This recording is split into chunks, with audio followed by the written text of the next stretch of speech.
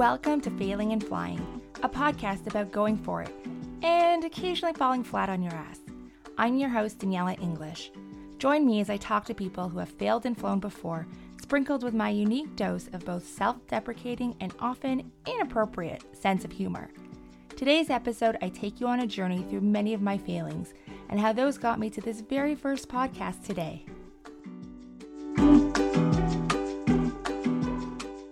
I've been thinking about starting a podcast since about forever, not sure how long, but starting a podcast has been one of the scariest things in my mind.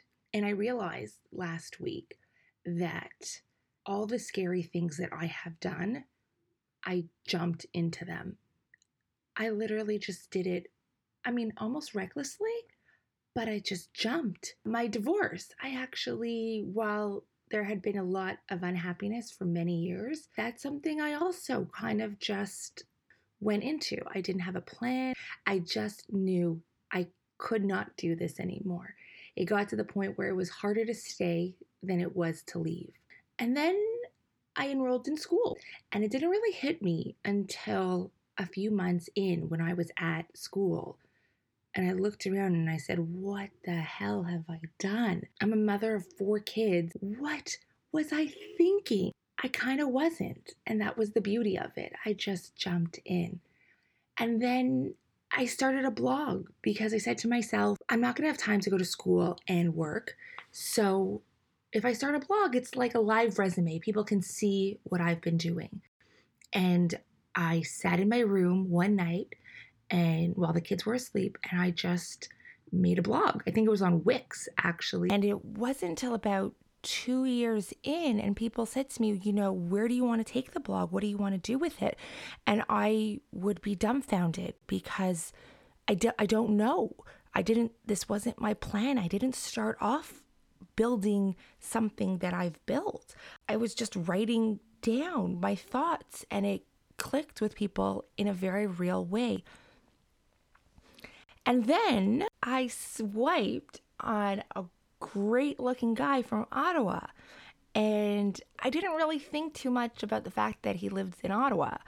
And my sister says to me, when you go into a store and you're not supposed to try on the dress that's out of your price range because you'll fall in love with it and then you can't afford it, you tried on the dress and it loves you and you love the dress and it fits you like a glove. And she's right. That notwithstanding, one of the very best things of my life to date. In contemplating a podcast, I have a book, Podcasting for Dummies. I have numerous podcasts on how to podcast. This is Procrastinating 101. Let's not do the actual task, but learn everything about said task until I feel prepared to actually do the task. I have started artwork for the visuals of this. I might even have a folder in my Gmail dedicated just to podcasts. But short of that, I have been paralyzed with fear. It's as if my feet are in cement and my whole body wants to move forward and my feet are just locked in fear. What if I fail? What will people think? What will people say? People think of me as a very confident person, and I am. And confident people can still care about other people's opinions. It's showing up in spite of what people might think. And I don't know what's changed this time. Maybe it's the microphone that my sisters got me for my birthday. I think I just got tired of being afraid. To me, that's failure. Failure is not moving. It's not trying.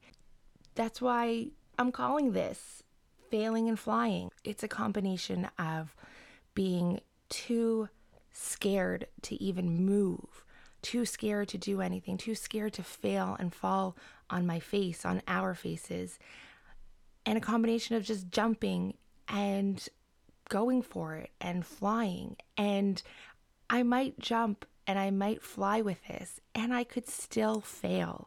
I could still tank this entire podcast. I will release this podcast, and the artwork for it is not great. I did it myself. and my editing is not my strong suit. So I probably won't do great on that either. And you might hear my dog barking in the background. And I don't really know what I'm doing, but I know that for myself, it needs to be done. I need to get this out into the world.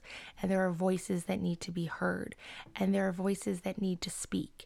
And mine is one of them. And I'm going to take up space here, and that's going to be okay.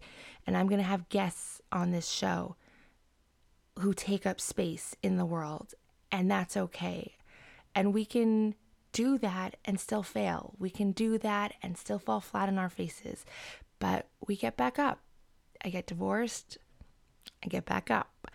I go to school and finish with a fancy degree and awards, and then a global pandemic sets in, and then what? I don't know what's brought me to this. I said before that in my marriage, I knew I had to go when it became harder to stay than it was to go. And I think that's where I'm at right now, where it's harder to not do this podcast than it is to publish it, to produce it, and just press. I don't even know what button to press. Oh my gosh. That's how new I am to this. I don't even know. After I finish this, where do I press to publish it? Well, if you're listening to this, I've figured it out. But what I'm trying to say is that I'm just going to push this button. And this is going to be one of the many things that I've just jumped into. And it might not be something I fly with. It might be something that lands me flat on my face. But I have tried.